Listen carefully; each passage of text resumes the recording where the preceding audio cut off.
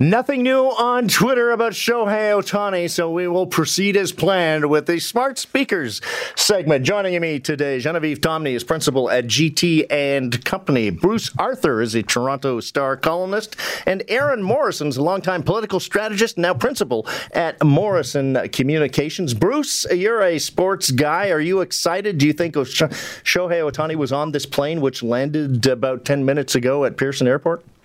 Mark, I can't see you through all the smoke because there's a whole lot of it. I will say this. Someone has reported already that Shohei Ohtani has chosen the Jays. He's a writer for the Dodgers Nation blog. But I will say this. He's only been the writers for the Dodgers Nation blog for like a few weeks, because before that, for the 10 years before that, he worked for the Orange County Register, an actual newspaper in Southern California. I've been told by people I know there that, like, this is a guy who's at Dodger Stadium every day. He has connections to the franchise. He cited multiple sources, and he reported this several hours ago. Now, John Morrison of Fox Sports reported that Shohei Ohtani was en route to Toronto today. Everyone's been tracking one private plane that left from John Wayne Airport in Southern California and just landed at Pearson, so the traffic is going to be perfect, by the way. This looks like it could happen. I don't know that it will, and nothing's done until it's done. But this would be the biggest free agent signing in Toronto. You have to go a long ways back to kind of the early Jays, to like your Roger Clemens time. But I think this is probably bigger than that, because this guy pitches like Roger Clemens and hits a little bit like Barry Bonds. Genevieve Tomney, is it a big enough story to get you excited about this? Yeah, well, I hate having to follow up the sports guru on the program, but what I will say is, I mean, of course, everybody's seen the comparisons out there to Kawhi, and, you know, I am so all for big names in sports coming to Toronto, bringing in superstars, you know, really making a run for the championship and getting people excited. But I couldn't help but think it's probably not the last time that we're going to be on plane watch with this particular player. Like, in a couple of years, are we going to be doing another will he, won't he stay, resign? I think it's great news, but I always take it a bit with a grain of salt. Erin Morrison, this is a big story in Toronto. We were talking with Matt Cause from TSN just a few minutes ago, and he says we need to treat Shohei Ohtani like a baby deer. He's skittish. We have to make no sudden moves, so Torontonians need to be on their best behavior and respectful of his distance. Don't you think that's kind of how we behave pretty much all of the time with superstars? Absolutely. And it is time to pull out all the stops, Toronto. I mean, that drive from Pearson to Rogers Stadium is not going to work in our favor. I'm a little worried about that at rush hour on a Friday. But let's offer him like a lifetime TTC pass. Let's get him like skip the line tickets for the Distillery District's holiday market. Like, let's get a yes from Shohei today. Bruce, do you think we get William Nylander to sort of give Shohei the ropes, like teach him how to use the TTC? Not until he has re-signed with the Toronto Maple Leafs, I think. Like, what's going to be really interesting is, from a sports perspective, if the Jays do this, they were competing with the Los Angeles Dodgers. The Los Angeles Dodgers are one of the two richest franchises in baseball, along with the Yankees. You are going to be looking at a deal, I would expect, that's probably worth $500 million US. Now, that would be something like $680 million Canadian if it was 500.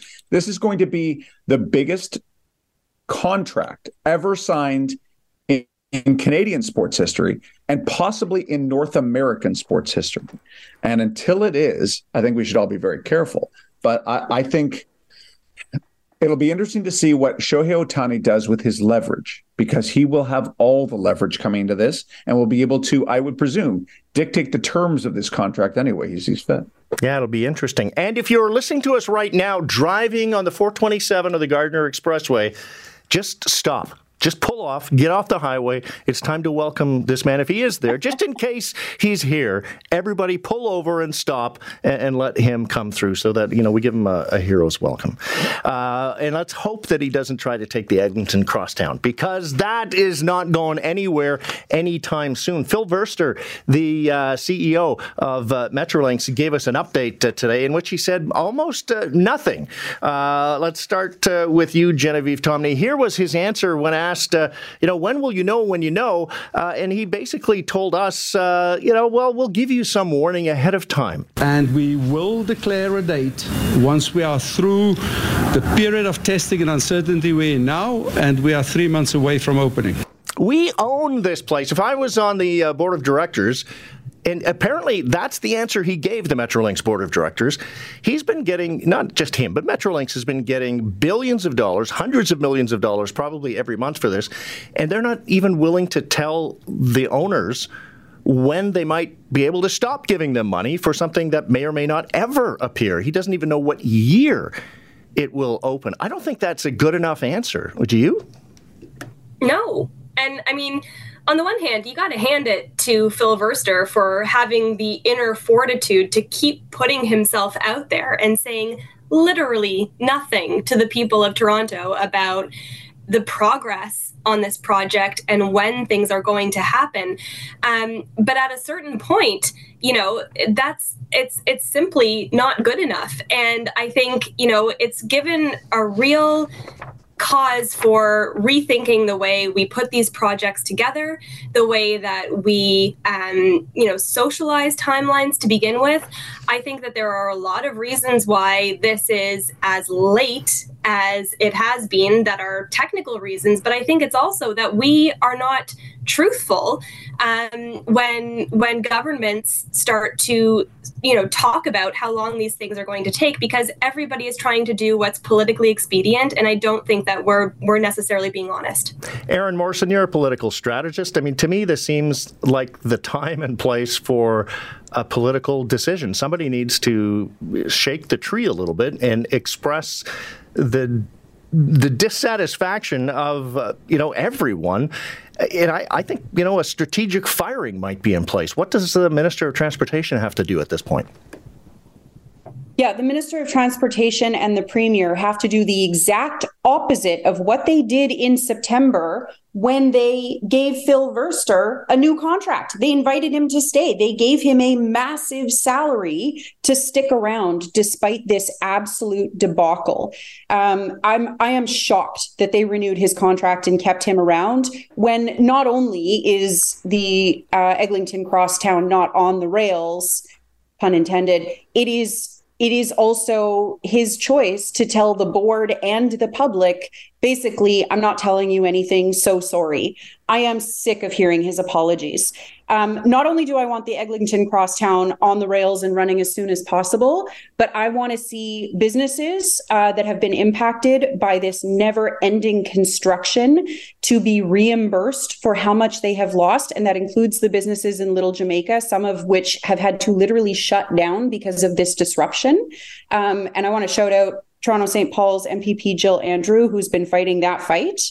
And I also want this province's obsession with public-private partnerships to be well and truly dead. This whole debacle is because of a P3, I think. It's a type of privatization that essentially is like renting instead of buying. Governments love it because it sort of keeps the mortgage for a big project off their books. But ultimately, it ends up costing more. We have no control over the project. And it results in exactly what we're seeing, which is Phil Verster standing up and saying, sorry, I really have no control over what's happening here. I'll let you know when I know more.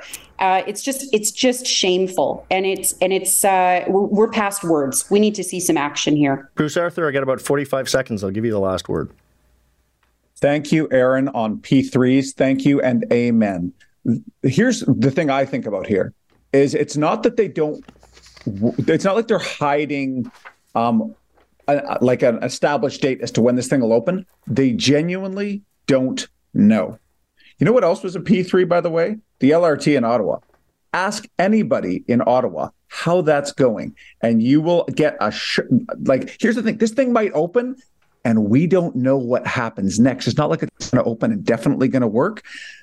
Public-private partnerships are a way of governments to abdicate real spending and real investment, and we're starting to see that they are not necessarily the way you should do things. Ooh, tough words on public-private partnerships. I think they have a place, but that's a story for another day, because clearly this one is not doing what it was intended to do. There is no doubt about that. I won't argue.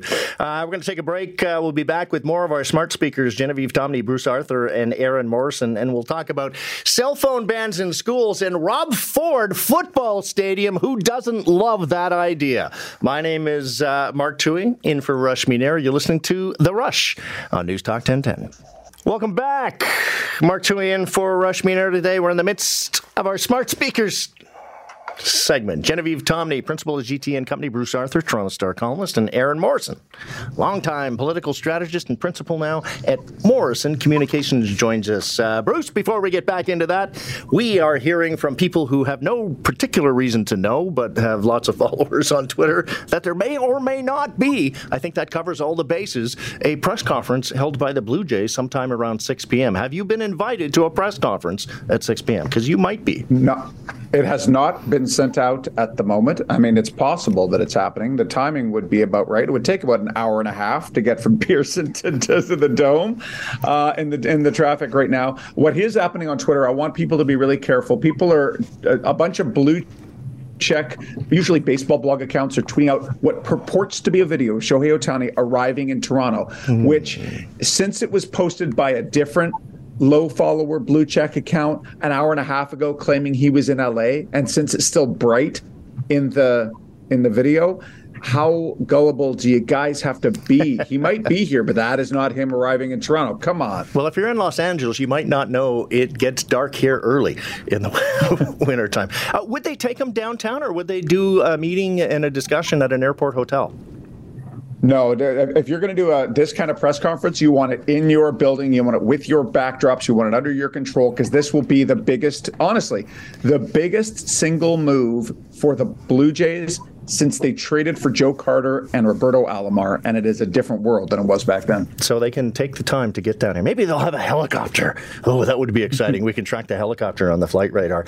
Erin Morrison, let's start with you on this one. The chair of the Toronto District School Board was talking with John Moore this morning on Moore in the Morning about a motion that she's bringing before the board to ask a committee to try to address the problem she says they're having in classrooms with cell phones and kids using them, and the distractions they're causing, and the fact that whatever policies they have on the board, they're not working now, and so she wants a new one. What I'm asking is that the committee approve the creation of a cell phone policy / mobile, personal mobile use policy. So we don't know what that is. She doesn't know what that would be, but she wants somebody to look into it, come back with recommendations, and then the committee can sort of say yay or nay, and it would, I guess, go to the board. Is there a problem? And if you were a parent of a kid and you've bought them a $1,200 cell phone, do you want them to have it with them? Erin Morrison, let's go with you. Yeah, so that's a really good question. This has been tried in school boards all over North America, all over Canada, and often these bans get overturned. And often, interestingly, I think it's because parents complain because they want to be able to reach their child in an emergency. So I think there's a wealth of research that the board and the government can look into to dig into this. Personally, I want to hear from parents and teachers and how they're feeling. Overall, studies show that cell phone bans in school lead to higher grades and better learning outcomes. And I also think better mental health outcomes are starting to show in these studies. They really show that, students not being able to make videos of each other or send each other's messages, the kinds of things that sadly too often lead to bullying and harassment or even just sort of unkind behavior. This caps some of that. So generally I support it, but I think the experience we've got from other boards and other school divisions is you can't just write this off the back of a napkin. You really have to be thoughtful about it, consult parents, consult teachers, and approach it in sort of a thoughtful and slow way. Genevieve Tomney, is it that complicated and fine and nuanced, or could schools just say no phones? Well, I'm learning that it is. I'm a parent. I have little kids, so I'm kind of on the side of it where, my 8-year-old is starting to have the conversation with me about when am I going to get one. And at our school, there's been a big push by a number of the parents to extend that time without a cell phone until the children are in grade 8. And that's really because of a lot of the things that Erin talked about. There was a report from the United Nations over the summer that recommended a universal ban of cell phones in schools because they have such a negative effect, not just on the mental health and the self-esteem, but also on academic performance. They are a distraction. Teachers talk about kids taking these, ridiculously long 30-minute bathroom breaks because they need to be on their phones so badly. I'm really in favor of working with each school community to come up with an age, because I think it's easier for the kids if everybody's kind of having access to that technology at the same time. So I think that, there should be parameters on it. I don't know that a blanket ban is the right solution. Bruce Arthur, unless you're really strongly opined about cell phones, I'd like to pivot to the Rob Ford football stadium. News out of City Hall that Mayor Olivia Chow supports a motion put forward by councillors Paul Ainsley, who had a falling out with Rob Ford when he was a mayor, and Shelley Carroll, who was an opponent most of the time of the mayor when he was then mayor, have moved forward a proposal to rename the Centennial Park football stadium in what was Ford's old riding, or his old ward, to be the Rob Ford football stadium. Some people will think that is inappropriate. Others think that it's fair play. I like the idea. Where do you stand on it? Okay, on cell phones, by the way, talk to a teacher for 5 minutes and you'll understand that cell phones shouldn't be allowed in classrooms. Whatever parents think, I can understand in the United States where there's more of a threat of mass shootings. You'd want your kids to have cell phones. That's maybe a separate conversation than Canada. In terms of naming a football stadium after Rob Ford, Mark, you're not going to like this. I know. That's why I started with you. I think he was a terrible mayor. I think he was a really bad mayor for the fabric of this city, for the future of this city. He was a damaging mayor, both in substance, in policy, and in terms of how City Hall was viewed around the world. I wouldn't rename a thing after him. If you're going to name something after Rob, then make it a football stadium. That's fine, because he was a really enthusiastic high school football player, as was his brother Doug, and Rob was an offensive lineman. Doug was a running back, I believe.